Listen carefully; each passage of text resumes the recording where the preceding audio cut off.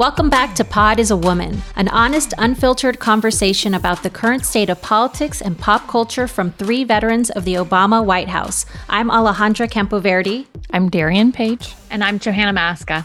And we have a great episode for you guys today. We have interviews with former U.S. Treasurer under President Bush and member of 43 for Biden, Rosario Marin, and the executive director of the Lincoln Project, Sarah Lenti. But before we get to those, let's chat about last night's Republican National Convention. You know, I felt like we were living in two different worlds. It was, the reality for that convention could not have been more stark than between that and the Democratic convention. I mean, it was, for what was billed as the hopeful, optimistic convention, it was a grievance-filled fest of dark and divisive language. That is 100% on the nose for how I felt watching last night, especially hearing from people like the McCloskeys. They just resorted to stoking divisions. There were lies being spread, misinformation, and it leaves the American people with the questions of who do I believe? Which side do I have to be on? And this, where we are in this country shouldn't be a place of which side am I on, and more about how do we get back to what unites us and what brings us together and what helps heal this nation. And the party that we heard from last night said nothing to that. The president that we heard from last night spoke nothing to the true American values. He targeted his base, and that's about the only people that I think probably saw a positive outcome from that. I mean, the tone was so starkly different. And I mean, we're obviously, I feel like the headiness of the Democratic convention is feels so far away now, you know, and all of these hopeful messages, because last night, I mean, the Hunger Games and The Purge were trending last night after Kimberly Guilfoyle's speech. Oh my God. Can we just talk about how much screaming she did? There was a part where I just had to turn down the volume and put closed captions on because I could not hear her screeching anymore. Well, and also the kind of things that she was saying, right? So the screaming, absolutely. But as a Californian here, and as someone, she was the former ex-wife of Governor Gavin Newsom. She said, quote, "Democrats turned us into a land of discarded heroin needles in parks, riots in the streets, and blackouts in homes." That was what she was talking about, California. I mean, it wasn't even like mincing words. No. She was just talking about Democrats wanting to destroy this country. That was just a level of rhetoric that I don't know if I've ever seen in a convention before. Well, I have to tell you, sitting in California, that is not the reality that I have as a mom in suburban California. My husband was almost like, you know, you really should just take a picture right now of this view and be like, I don't know what you're talking about.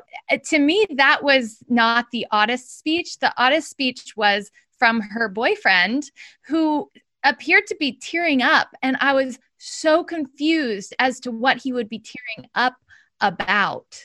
It was he was feeling very passionate about about the convention, and the message of hope that they were sending is really what it was. I mean, preserving Western How could you not be hopeful as you talk about radical activists coming to take over your suburban communities? There's a lot of debate right now about what might have been the cause of the tearing up. But yes, it was definitely a very intense speech, and where he literally called Joe Biden the Loch Ness monster of the swamp. Yeah. No, it was, if this is the best that we have, I think it's really troubling. And I think we've got, just starting out by talking about preserving Western civilization, this rhetoric is dangerous. I think the Washington Post called it a convention that was a fire hose of untruths.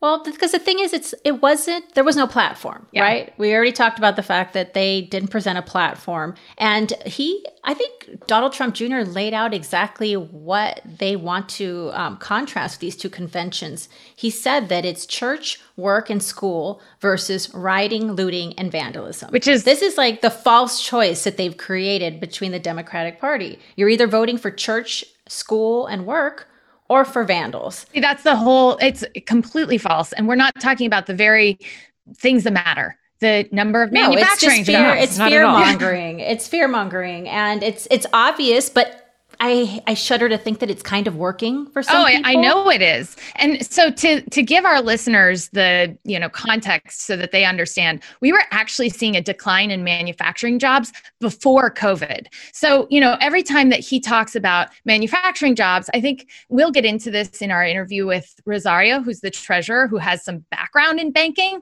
But we saw a spike. We saw a sugar high in an economy that was built for growth.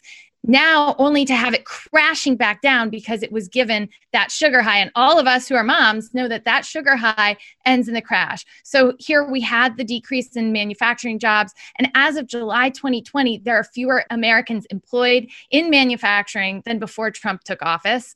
We've got, significant problems that we need to handle. And none of them are being addressed at this convention. Hey, so Johanna, I want to ask you because, I don't have any conservative family members.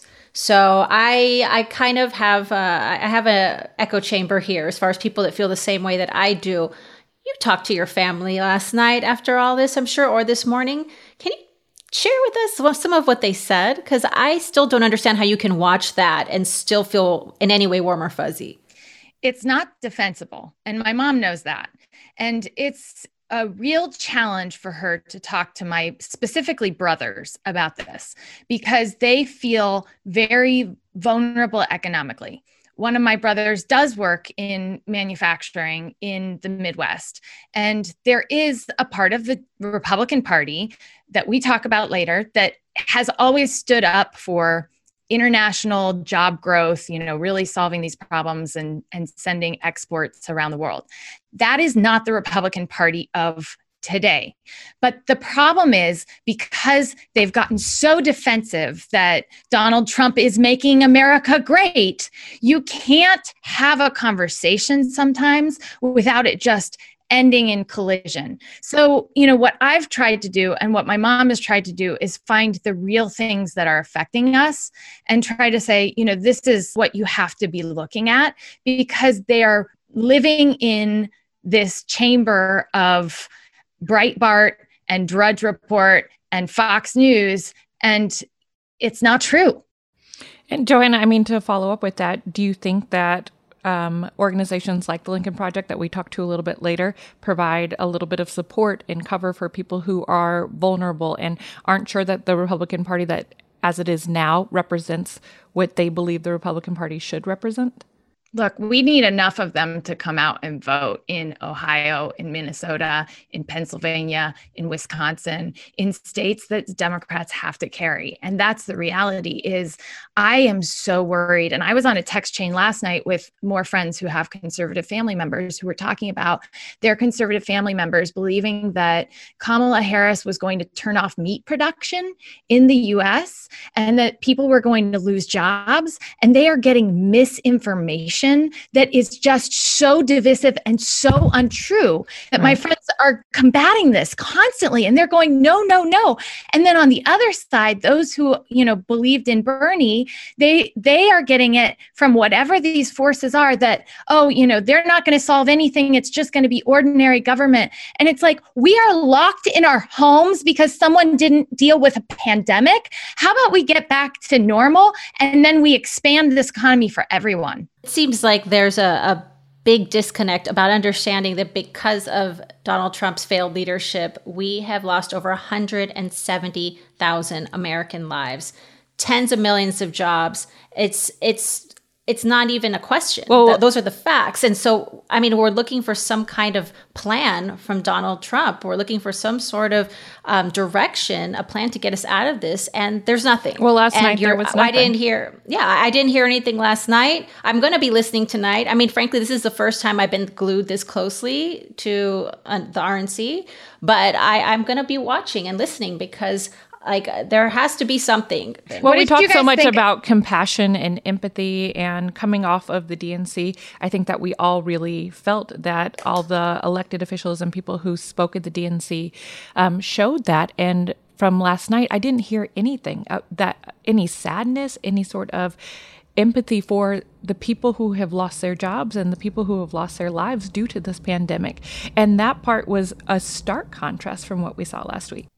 What did you guys think about the shout outs that were seemingly targeted on things like opportunity zones and HBCUs and, like the kind of some of these which have now been proven to, been misportrayed, even, when we're talking about historically Black colleges and universities, they were funded during the Obama administration, and Congress actually approves that funding, not Donald Trump, but Donald Trump was given credit for this last night, right?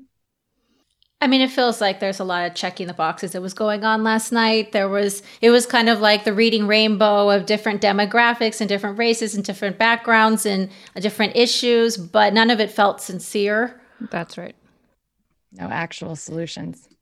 Well, and it was, talking about the cosmopolitan elites, I just was like, seriously? I mean, again, it was, trying to appeal very specifically to a certain segment of people to vote a direction that, I'm sorry, like most of us who are moms in the suburbs, which he keeps appealing to us, we have our kids in remote learning right now. So right.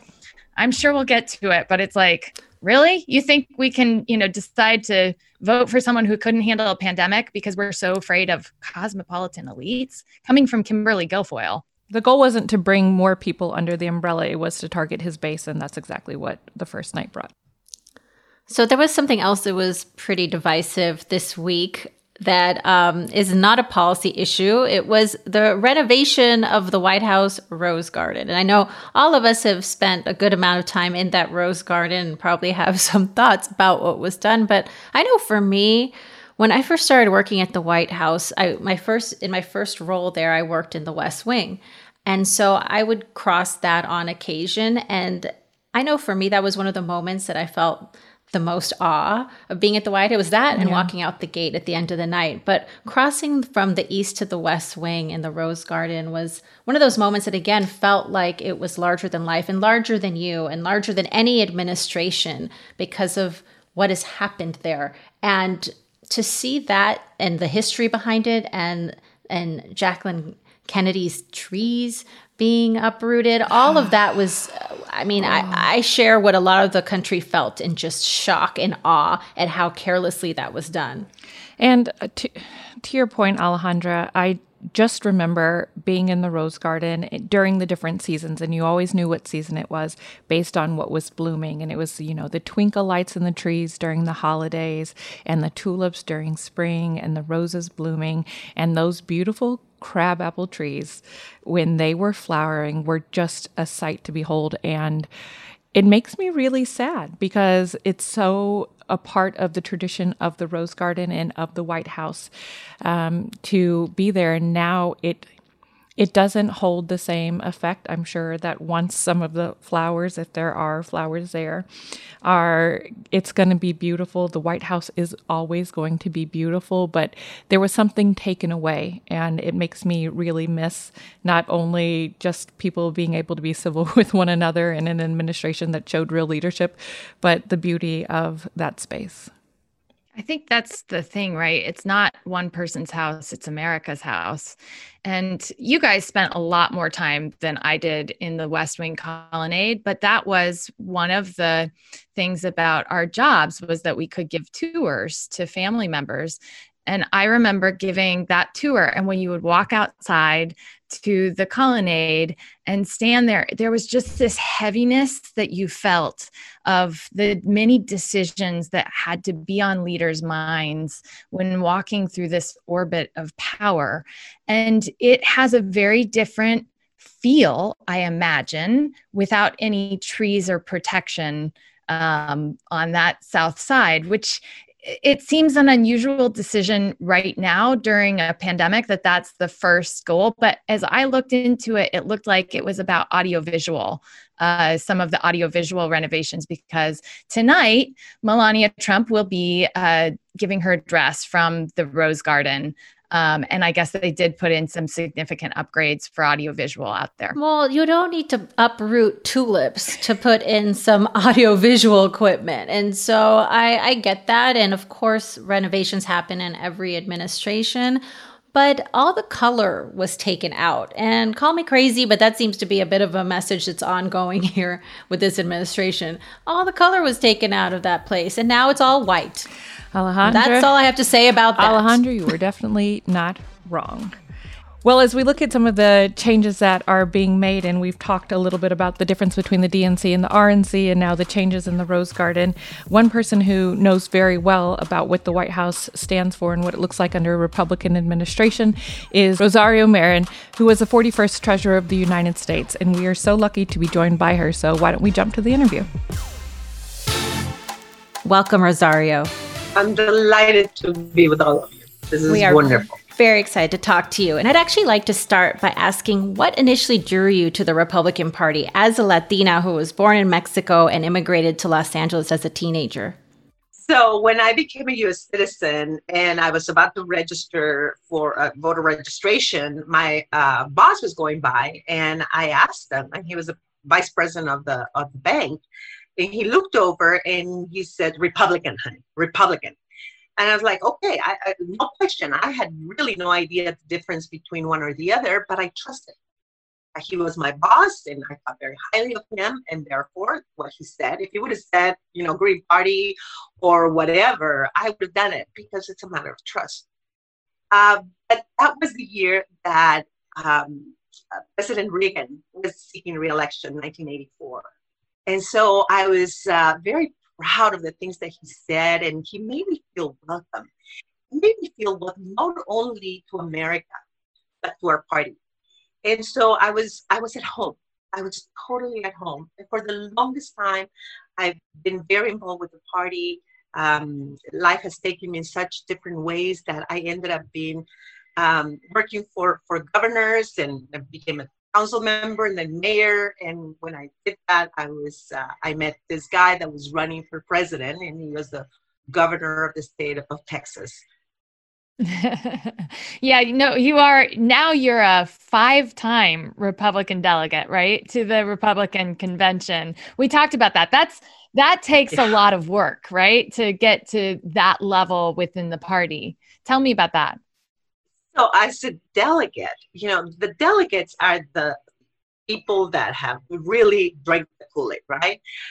People that have worked, that have earned the right to be a delegate and choose the nominee. Thousands of people attend the convention, but really a few are the delegates. And it's an honor. It's really an honor.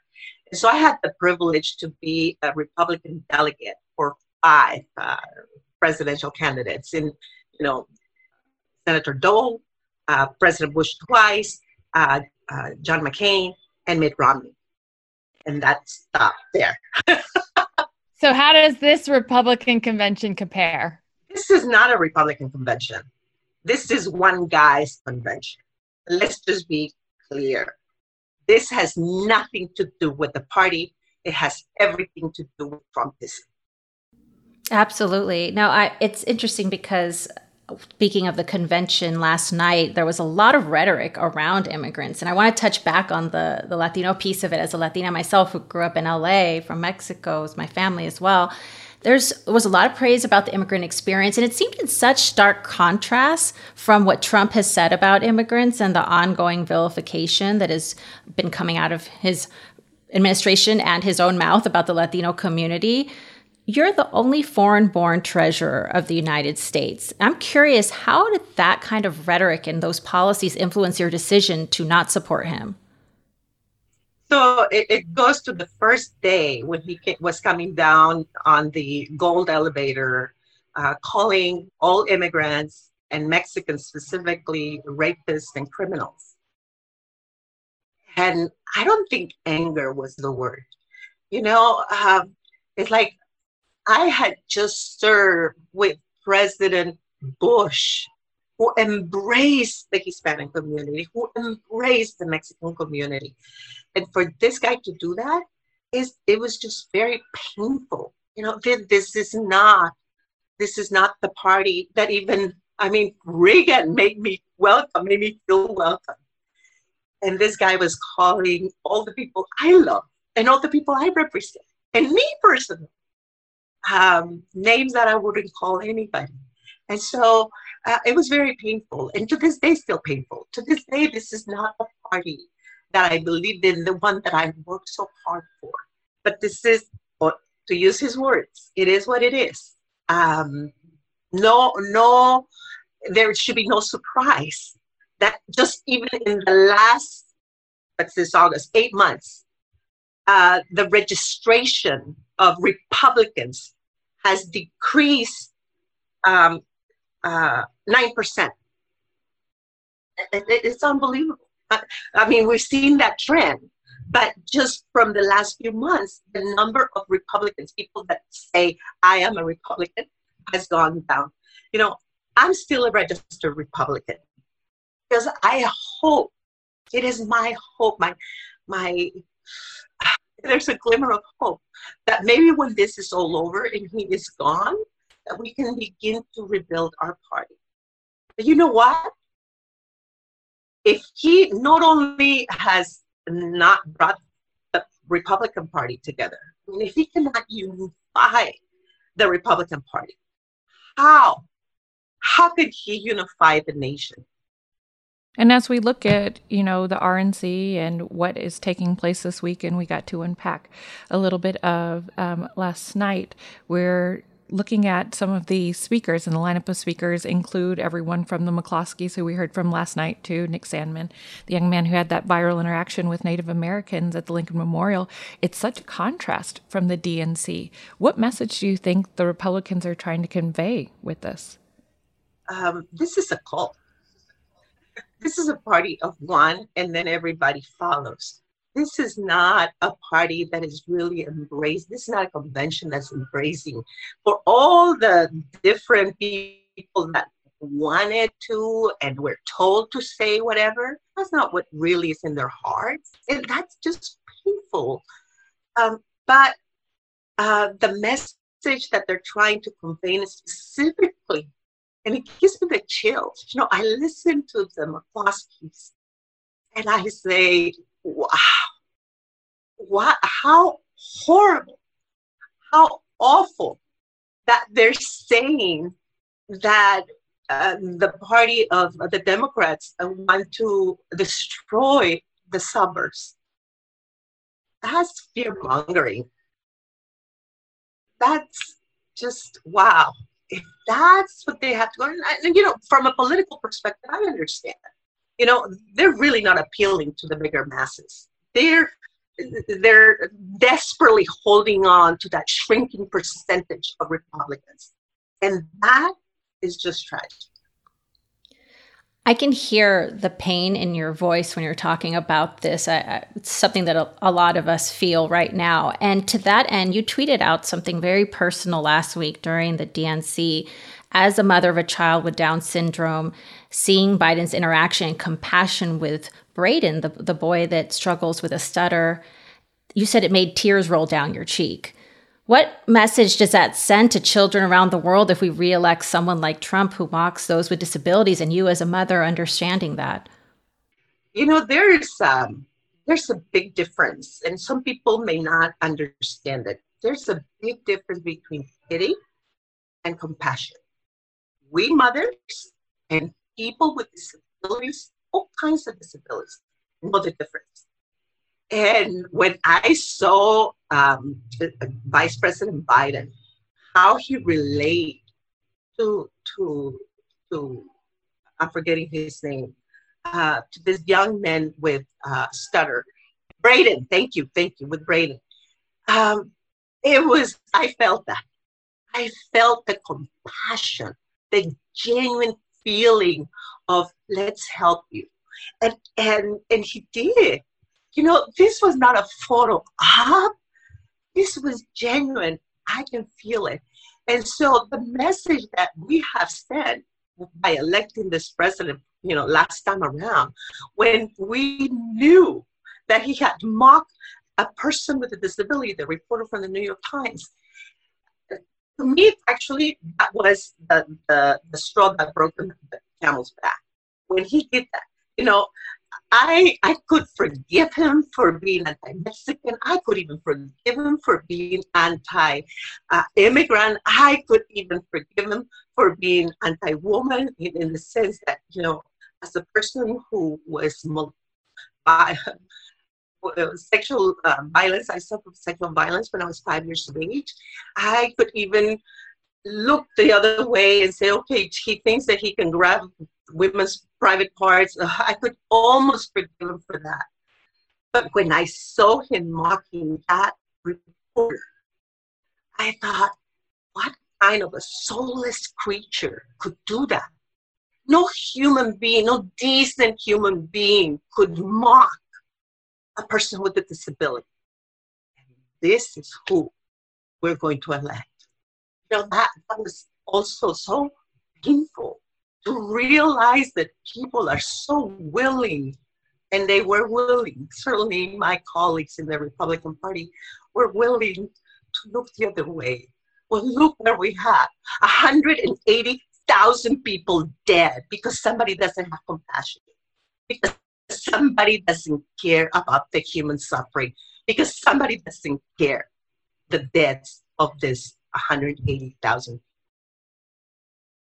Well, we talked about just our children when we talked on the phone. And I remembered, because you were talking with such love in your voice for all of your children, but especially your child you still have at home. And I told you the story about Nancy Ann DeParle in our administration, who was our deputy chief of staff, said, God gives you what you're supposed to have. And I just, I know the soul that you bring to this.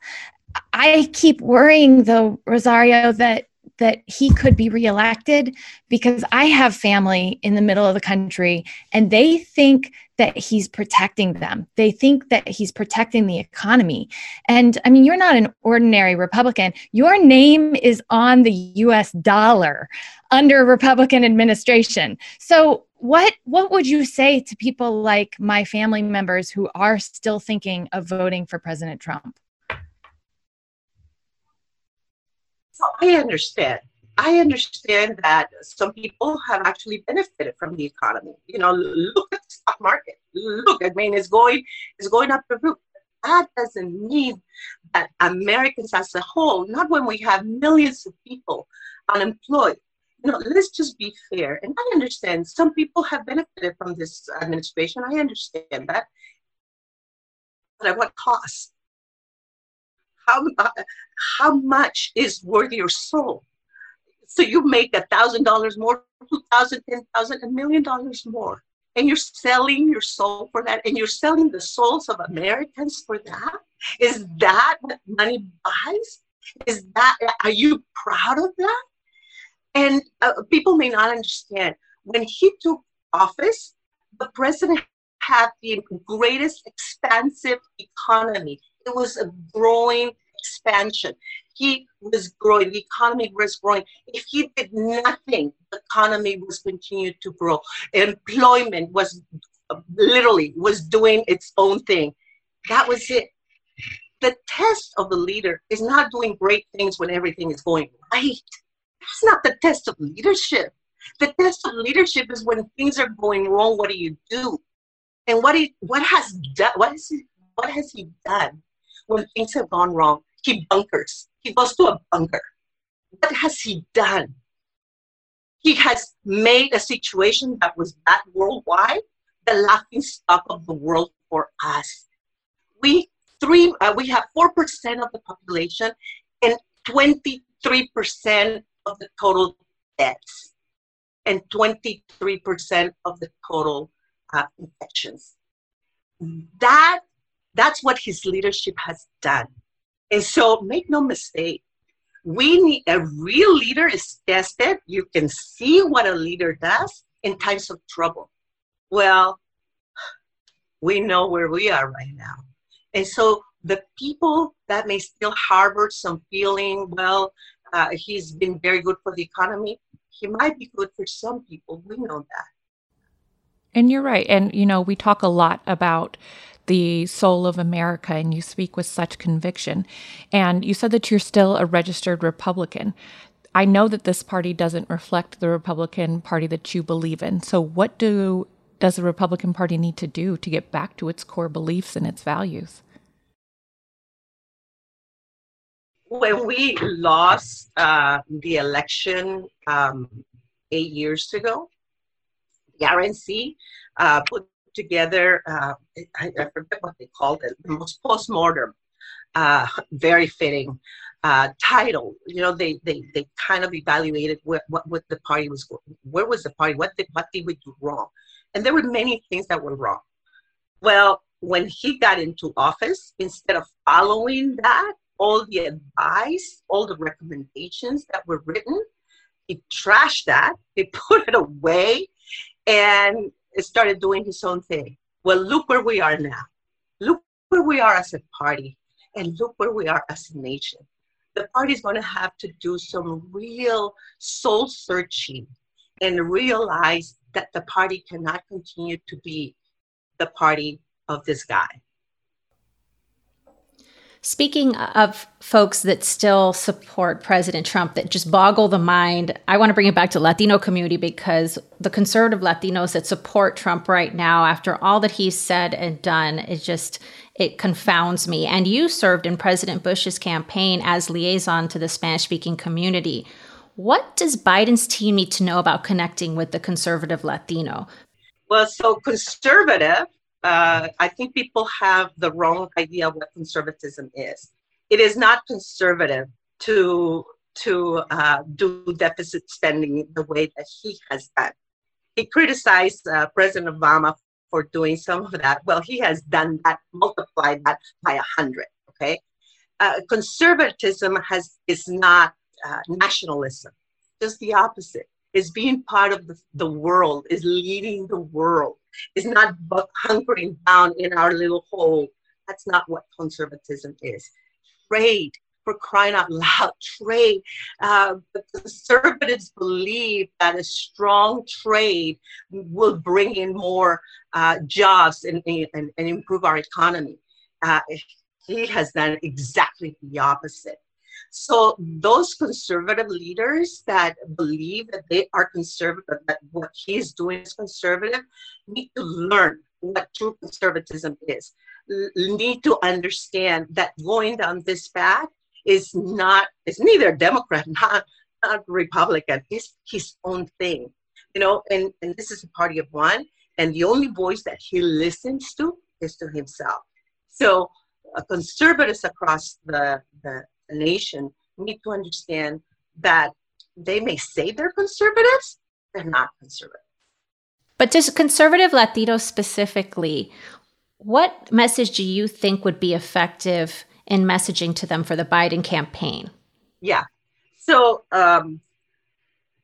you know, there is a number of people that not just drank the Kool-Aid, but they took the entire jar and gobbled it down. Okay. That there is nothing we can do about those. I don't even try. I don't even intend.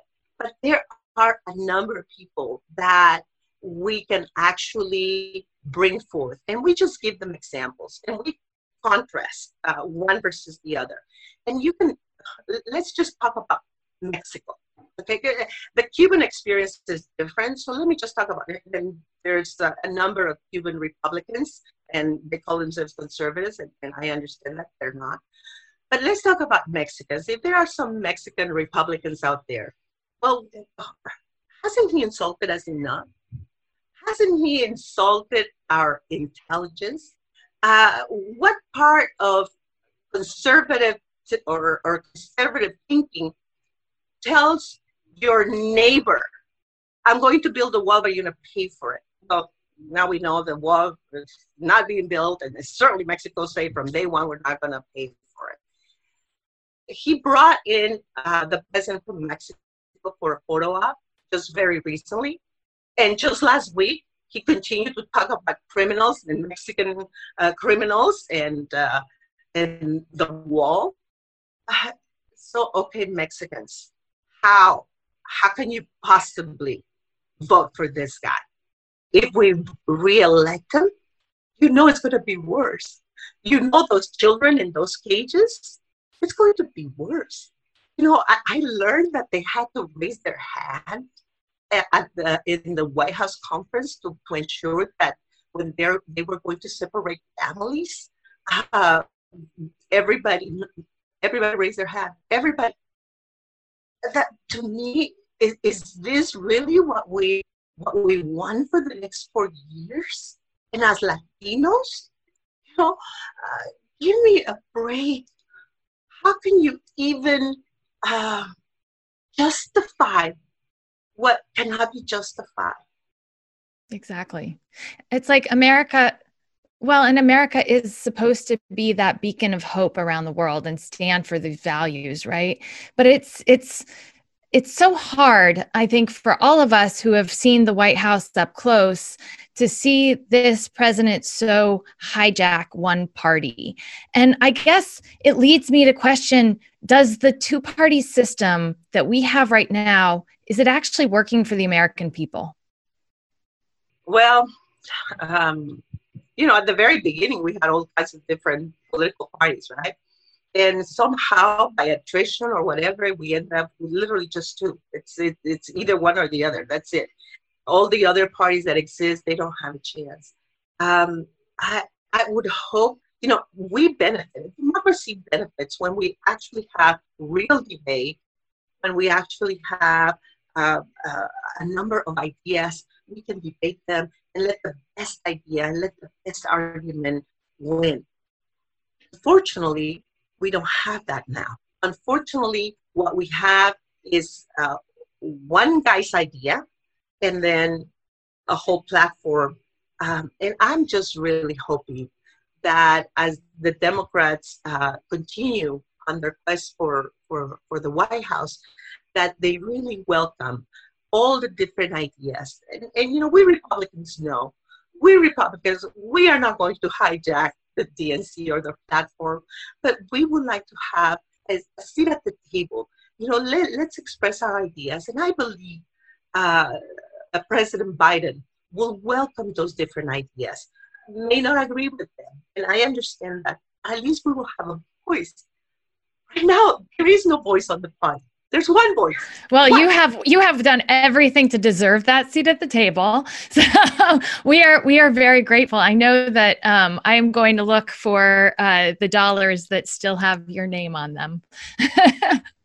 Plenty of them out there still.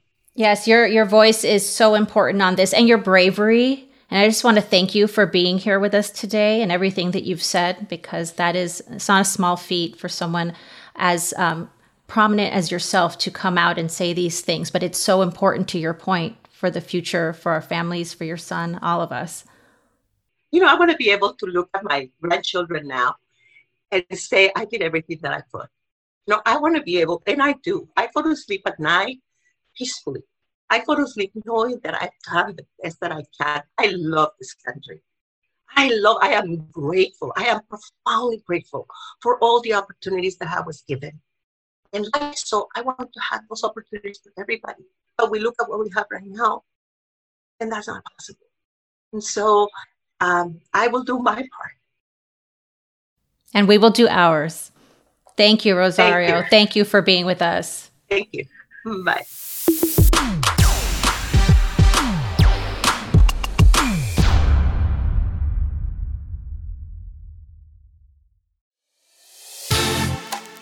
That was a fascinating conversation with Rosario. I thought that the pain that she's experiencing by seeing her party be led a direction that she doesn't want it to be in is something that I think is so familiar for a lot of my family members. And yet unfamiliar for those who have not yet heard those kinds of words, that it is acceptable to leave what used to be the Republican Party. You're right, Johanna. You could feel the emotion in her voice. You can tell that she feels so passionately about her party and her people and her family, and that she just wants to protect them. She wants to create a world like us that is better for our children, not worse. And she sees that the direction that we're going now isn't going to lead to that. So I just felt like what she was saying was so powerful. Oh, and it was obvious that it wasn't easy for her to come to that. Like, this is a woman who checked the box. Like she remembers when she checked the box to be a Republican right after became a citizen. And so this is someone who does not take going against the Republican Party lightly. And she ticked through, I could deal with voting for him as a woman after what he said as a woman. I could deal with it as an immigrant. But I couldn't deal with it as a mother after what he said about folks with disabilities. And so you could see there's so many different layers here that she just could not keep silent anymore. And I respect the fact that she's probably getting a lot of blowback, but President Trump has essentially, and his administration has almost attacked every part of who she is. And so what other recourse does that leave her other than to use her voice, which is a very, very powerful voice, to stand up against him? And I'm glad personally that there are now organizations like the Lincoln Project that we're about to talk to that are able to provide a community and a coalition of folks that can all raise their voices together. Because having heard her talk, I have a feeling that she would have been using her voice anyway. That is a strong woman. That is a strong woman. But together with others that are like-minded, that's even more powerful. Absolutely. I mean, I want to hear from Republicans this week because it's just fascinating to me. So let's get right into Sarah. Sarah Lenti is the executive director of the Lincoln Project, a political strategist and policy advisor who previously served as director of the National Security Council under Condoleezza Rice. Thank you for being with us today, Sarah. Thank you for having me. It's a pleasure. There's a lot of news coming out of the Lincoln Project right now, especially during the week of the Republican National Convention. But first, in your words, I'd love if you could talk us through what the Lincoln Project stands for. Sure. So the Lincoln Project launched back in December 2019, and the entire purpose was to defeat Donald Trump and Trumpism this November 3rd, period, end of story. It's a bunch of current and former Republican strategists that have worked on campaigns for decades jointly. And really, the goal was to move Republicans in key states, key battleground states, to either sit it out this time and not vote for Trump, or to actually cross the line and vote for the Democrat, in which case it's Biden. So that's the name of the game. I can imagine with your background that you getting involved in this role must have been pretty surprising to your peers and friends and family. What was their reaction? My sisters love it. They're conservatives themselves, but like one of my sisters for sure is going to vote for Biden. She worked in the Bush administration. My parents don't understand. They don't get it. And I, on the flip, don't understand how they could watch the convention that was last night and not see how these people are literally like they're losing their minds. That is not the conservative base that I grew up in. Neither me. So my whole family are conservatives, and I came out and worked for President Obama as a Democrat. And as a Democrat, I saw last time around Republicans say that they weren't going to stand for this. Of course, Donald Trump had defeated a number of Republicans, and, George W. Bush is not even part of this convention. How is this time and what you're doing on the Lincoln Project going to be different than last time? So meaning in 2016? Yeah. Well, and even impeachment, right? Like George Conway was, out for impeachment. I know that he has since taken a step back for family matters, but how is this effort different for this election? Well, we didn't have this effort in previous cycles. There's never been an effort of Republicans joining together and saying, we're going to actually endorse the other candidate and actually working actively to make sure that Trump is not reelected. So this is new for us, truly. It's new.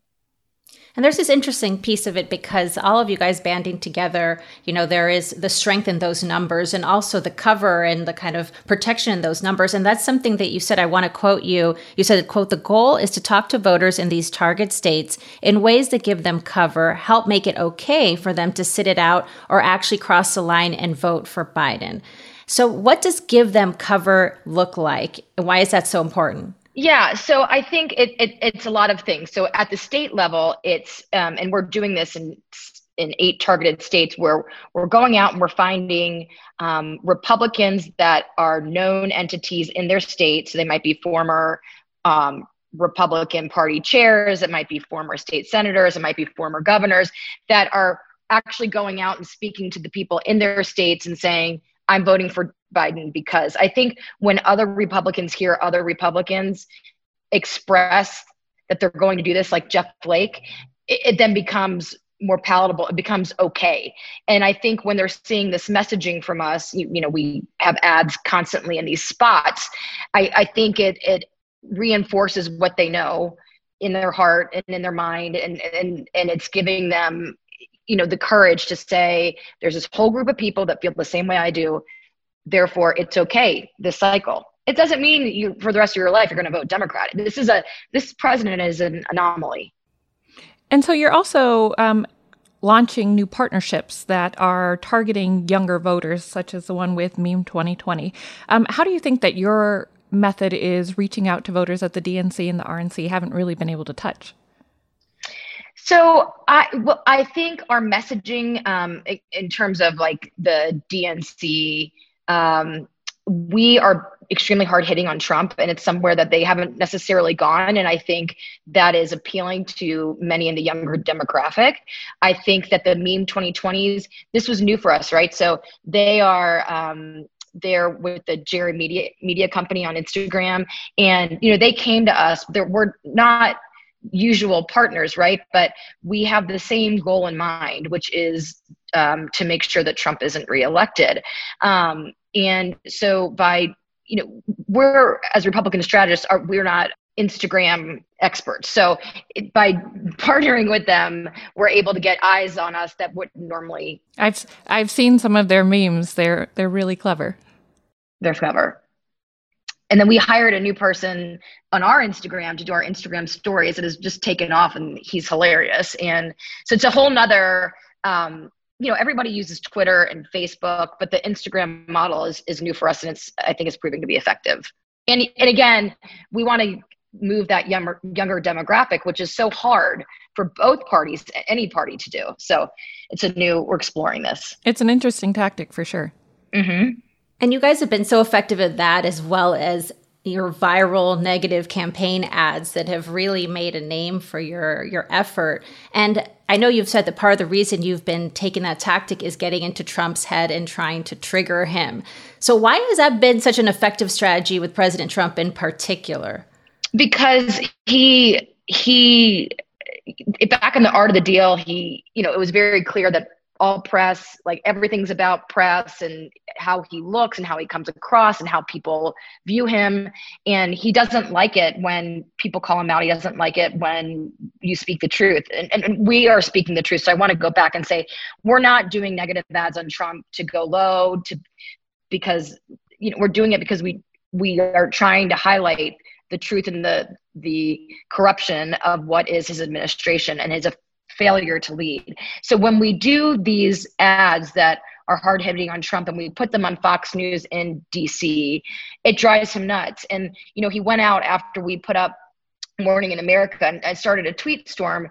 And then, he just completely for the next 12 hours was obsessed with that. Every time you're obsessed with that, you're not messaging to your base, right? You're beating up on the Lincoln Project. You're raising us $2 million. I mean, so that it distracts him. In a lot of ways, you're almost using his own tactics against him. And especially, we're seeing what's trending this week during the RNC. And what is your approach during this week in particular when you have all of this, I imagine, clippable speeches that are popping up? Yes. Yes. So we have a rapid response team that's working on taking some of what we saw last night, what we'll see the rest of the week, and putting out videos that will probably go viral. And it's not to make fun, but it's to show the lack of substance and their anger. And they're screaming at the base. They're screaming about this, the suburbs and how Democrats are going to abolish suburbs. They're screaming about low-income housing going up in suburban neighborhoods. And they're intimating that it will be people of color that are moving into the whole thing is just, it's bad and it's got a racist tone to it. I I've never seen anything And like it's just this. not true. I've No, never there's- seen anything like this. No, I and know. and they're definitely screaming. One of those speeches last night was Right. Oh my. quite a lot to take in. Well, as you spoke about raising money and being able to quickly do it in a rapid response, you were able to raise $16 million in Q2. So that is really exciting. But what do you say to Democrats who might be a little bit skeptical about the tactics, saying that they don't go far enough to implicate the GOP in Trump's rise to power? What would I say to Democrats that aren't going far enough? That say that your messaging isn't going far enough. Well, we're not out trying to message to Democrats. We're out trying to message to Republicans and independents. I think people get that confused. A lot of Democrats love who we are, and that's great, and thank you. But we're trying to move 3 to 4% of independents or Republicans that voted for Trump in the 2016 cycle, which is less than 78,000 people.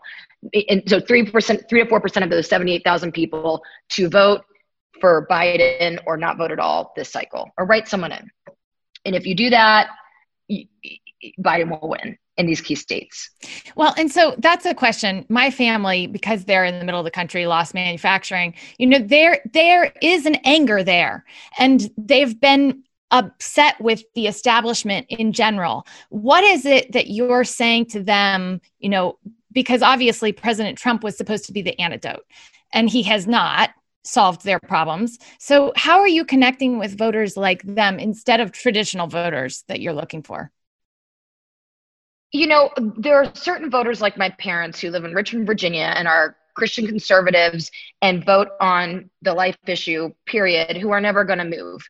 I mean, I think they want to move, but they feel so convicted in their beliefs, and that's fine. But there are other Republicans out there who are hurting, who are watching in states. They're watching the effects of COVID. They're watching people lose jobs. They're watching his dearth of leadership through this whole thing. Last night in the RNC, they acted like COVID wasn't even a thing. It was kind of like, I don't know what land they think we're living in, but we're going to be close to 200,000 deaths over that by the time the election hits. And that's unbelievable. It's unbelievable in less than a year. And I think that what we're seeing with these Republicans and independents, it's that messaging on COVID and the economy and the lack of leadership, which is moving people. It's that message in certain states and certain key demographics. It tends to be a more educated suburban voter that you're seeing make this move. Well, as we saw last night in the first night of the convention, there were a number of speeches and a lot of things that we will have to unpack. But I want to know, just off the bat, as a Republican, was there anything that you saw in the RNC last night that gave you hope? No. No. I agree. That might be the answer. I was curious what you were going to say. The answer. I mean, Nikki Haley coming out and like that was supposed to be the hope, right? There's nothing in there that no, I didn't. And in fact, I was really shocked to read that they are not releasing a platform. Yes. Wait, okay. So my dad's biggest argument with me is it's about policy, there is no policy. There is no platform. Yeah, that's the whole thing, right? And so now it's like, well, you don't want to be a socialist, right? So what do you say to Republicans who accuse you of supporting socialism? I am not supporting socialism. I'm a single mom of twin boys. I take, the office of the presidency is the highest office in the land. It is the beacon of light for other nations. If I had to choose who my children model their behavior after, Joe Biden or Donald Trump, who's going to care for this nation, the choice is very, very clear. Let's also be clear. We are not going to become a socialist country. This is crazy talk. There is a very small wing of the Democratic Party that wants socialism. There's also a very tiny wing of the Republican Party that is the Ku Klux Klan, right? I'm not going to say that all Republicans are a part of the Ku Klux Klan. It's not fair to say that all Democrats are socialists. If you think back through administrations, Reagan, Bush, Clinton, Obama, think about it. if you're a Republican thinking about the Obama and Clinton administrations, what did they do that really wrecked or ruined your life? Same with if you're a Democrat and you're looking back on the Bush administrations, it's all shades of gray at the end of the day. That's why you have checks and balances in the House, the Supreme Court, Congress, the Supreme Court, the executive branch. It's just crazy. Joe Biden, the country is not going to become a socialist country under Joe Biden. He's trying to get this nation back to good. We're in a pandemic.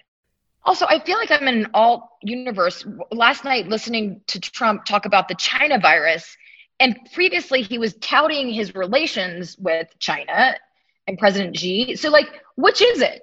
Are they your friend? Did they give us the it's absurd. And then I dropped my kids off yesterday to remote learn for kindergarten. And, this was supposed to be a big day in our lives. And there they are with their masks and their, we had to get these plastic tubs to put all their remote learning and Chromebook. This didn't need to be like this. I completely understand. I'm going through it with my kindergartner and Sorry. my first grader as well. I get it. It's crazy.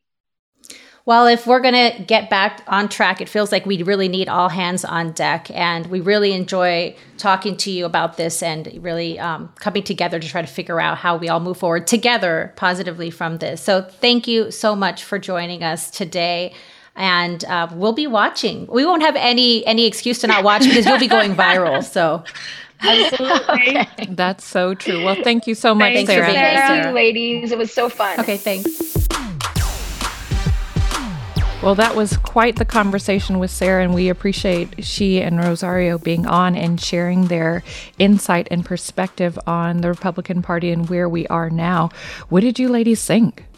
It reminds me of Megyn Kelly when she talked about sometimes you feel like during this administration, you're just shouting into the wind. My hope is that this time, that shouting into the wind is actually very effective, and especially in those target areas. And I know, it's part of the strategists all getting together will help actually focus that shouting in the wind. But it'll be really interesting to see, slowly but surely all these people keep coming out. So I don't know if you guys saw, Michael Steele had just come out as part of the Lincoln Project. He was the former executive director of the Republican Party. He came out as part of the Lincoln Project right before our interview. And I think that having these conversations and people using their platform to provide cover for other Republicans who might feel a little bit vilified by their own party if they speak out against Donald Trump. Donald Trump doesn't represent the Republican Party that I know of. And so I think that anytime that there is space and cover and protection for people to speak out, it's kind of like what Tina said with the Time's Up movement. Once you start combining these voices and saying, this is not okay, we are not okay with this president and the sort of rhetoric that he spews, that gives people the ability to feel comfortable and braver and emboldens them to step out against what he is trying to do to our country. And let's be real that a lot of the folks that have come together in the Lincoln Project, they're really good at what they do, which are these viral negative ads. They're really good at these memes. This is something that has traditionally been used against the Democratic Party, but now we're seeing folks come together with all of these tools and these strategic media tools. And so they're really bringing something to the table here because their ads, frankly, I don't see us running ads like that as a Democratic Party. We're the go high party, right? And, they're not afraid to really come out with the blows. They know how powerful those can be, and they're using them to her point. I think what she said about triggering him and knowing that, reading his book and knowing him so intimately, these are folks that know Trump. They know people like Trump. They work with these folks. So they're especially suited to be able to wage the kind of media campaigns that could be very effective right now. I just worry because I do totally see the point of triggering Trump. I just worry about those people who are hopeless in the middle of the country and talking to them. And I'm glad that they're doing that job so the Democrats can focus on talking to the people in the middle of the country who are desperate. Well, exactly, Johanna. That's a good point. We need all these different tactics. This is not going to be an easy campaign, as we all know. This is not going to be a shoo-in. We're a very divided country. And Democrats need to be making the point for the policies and the platforms and the people that they're going to protect and stand up for. But, I'd argue we also need folks who are going to be able to have those viral campaigns that are going to cut through the noise and really show the clips, so show the reality of the mistruths that have been perpetuated by this administration. And I think, on that note, we have to figure out, after we get through this moment, which is getting sooner and sooner, early voting is going to start next month in some states. After that moment passes, we just have to figure out how we bring all of these coalitions together. And I think, those of us who know Joe Biden so well know that he has been that person who's tried to bring those coalitions together. So my hope for people who are listening is that they are, looking at both the cover, the opportunity, and know that we aren't a bunch of socialists. It's like, what scare tactics do they? I mean, truly, it's like when we were walking along and I'm thinking, here they're out there calling Democrats pedophiles. And it's like, really? No, I'm sorry. We're on the PTA. We're your neighbors. We are not a bunch of socialists trying to wish this country harm. The speeches that we're hearing now are so divisive, and they talk about radical activism and protesters taking over communities, and just speak to everything that Donald Trump has said will happen to America. It is fear-mongering. It is the vilification of immigrants. It is stoking anger, and they're doing it so loudly and so boldly. They're unapologetically his base. And what we have to do, like Johanna said, is find a way to be that party that is a big umbrella that's able to bring people together. And it doesn't matter if you're a Republican or a Democrat, or if you're a liberal or conservative, to kind of paraphrase Barack Obama's 2004 speech. We're one country that's united. And the more we're able to touch on that and dig deep into what our values are and who we are as Americans and, just humans in general, the better we are as people, as a party, as communities. And what we saw last night from the RNC doesn't display that. No, it's like America's party or Donald Trump's party. And it is like they found those one stories, right? Alejandra, I'm sure you are. No, you know what? I feel like it's America's party or Donald Trump. That's true. That's how it feels. That's how it sounded to me. And you know what? I'm going to be listening for the next few days as well. But it just felt like it was a Donald Trump parade. Yeah. And maybe that'll win some people's hearts, but that's not unifying our nation under a common purpose. That's not what is going to bring us back better, to quote someone else. He didn't get his military parade, so now he gets his RNC parade. And so now we'll do our POTUS of the week. And this week it goes to moms across America. We know that you are sending your kids back to school this week, whether it's virtual or in person, and we know it's been challenging. Trying to homeschool your kids over the past couple of months and into this fall is not without difficulties. So we are thinking of you, and we send out all the good vibes to you. Absolutely. And on Wednesday, August 26th, as we celebrate Women's Equality Day, we know there is so much at stake for women this election. Early voting starts in some states as early as September. So make your plan to vote now. Take your friends. We're challenging our POTUSes, all of you, to get 19 of your friends this week to text VOTE to 30330 so that we can get America's women voting. And next week, ladies, do you realize it's our 4th episode? We're wrapping up our first whole month of Pod is a Woman. Hey, that went super fast, didn't it? We're so excited that you guys have been listening and following along. We read all your reviews and we really appreciate it. So just encouraging you again to reach out to all of us on social media. Shoot us an email on beapodus@gmail.com. And we will be with you again next week to celebrate 1 month.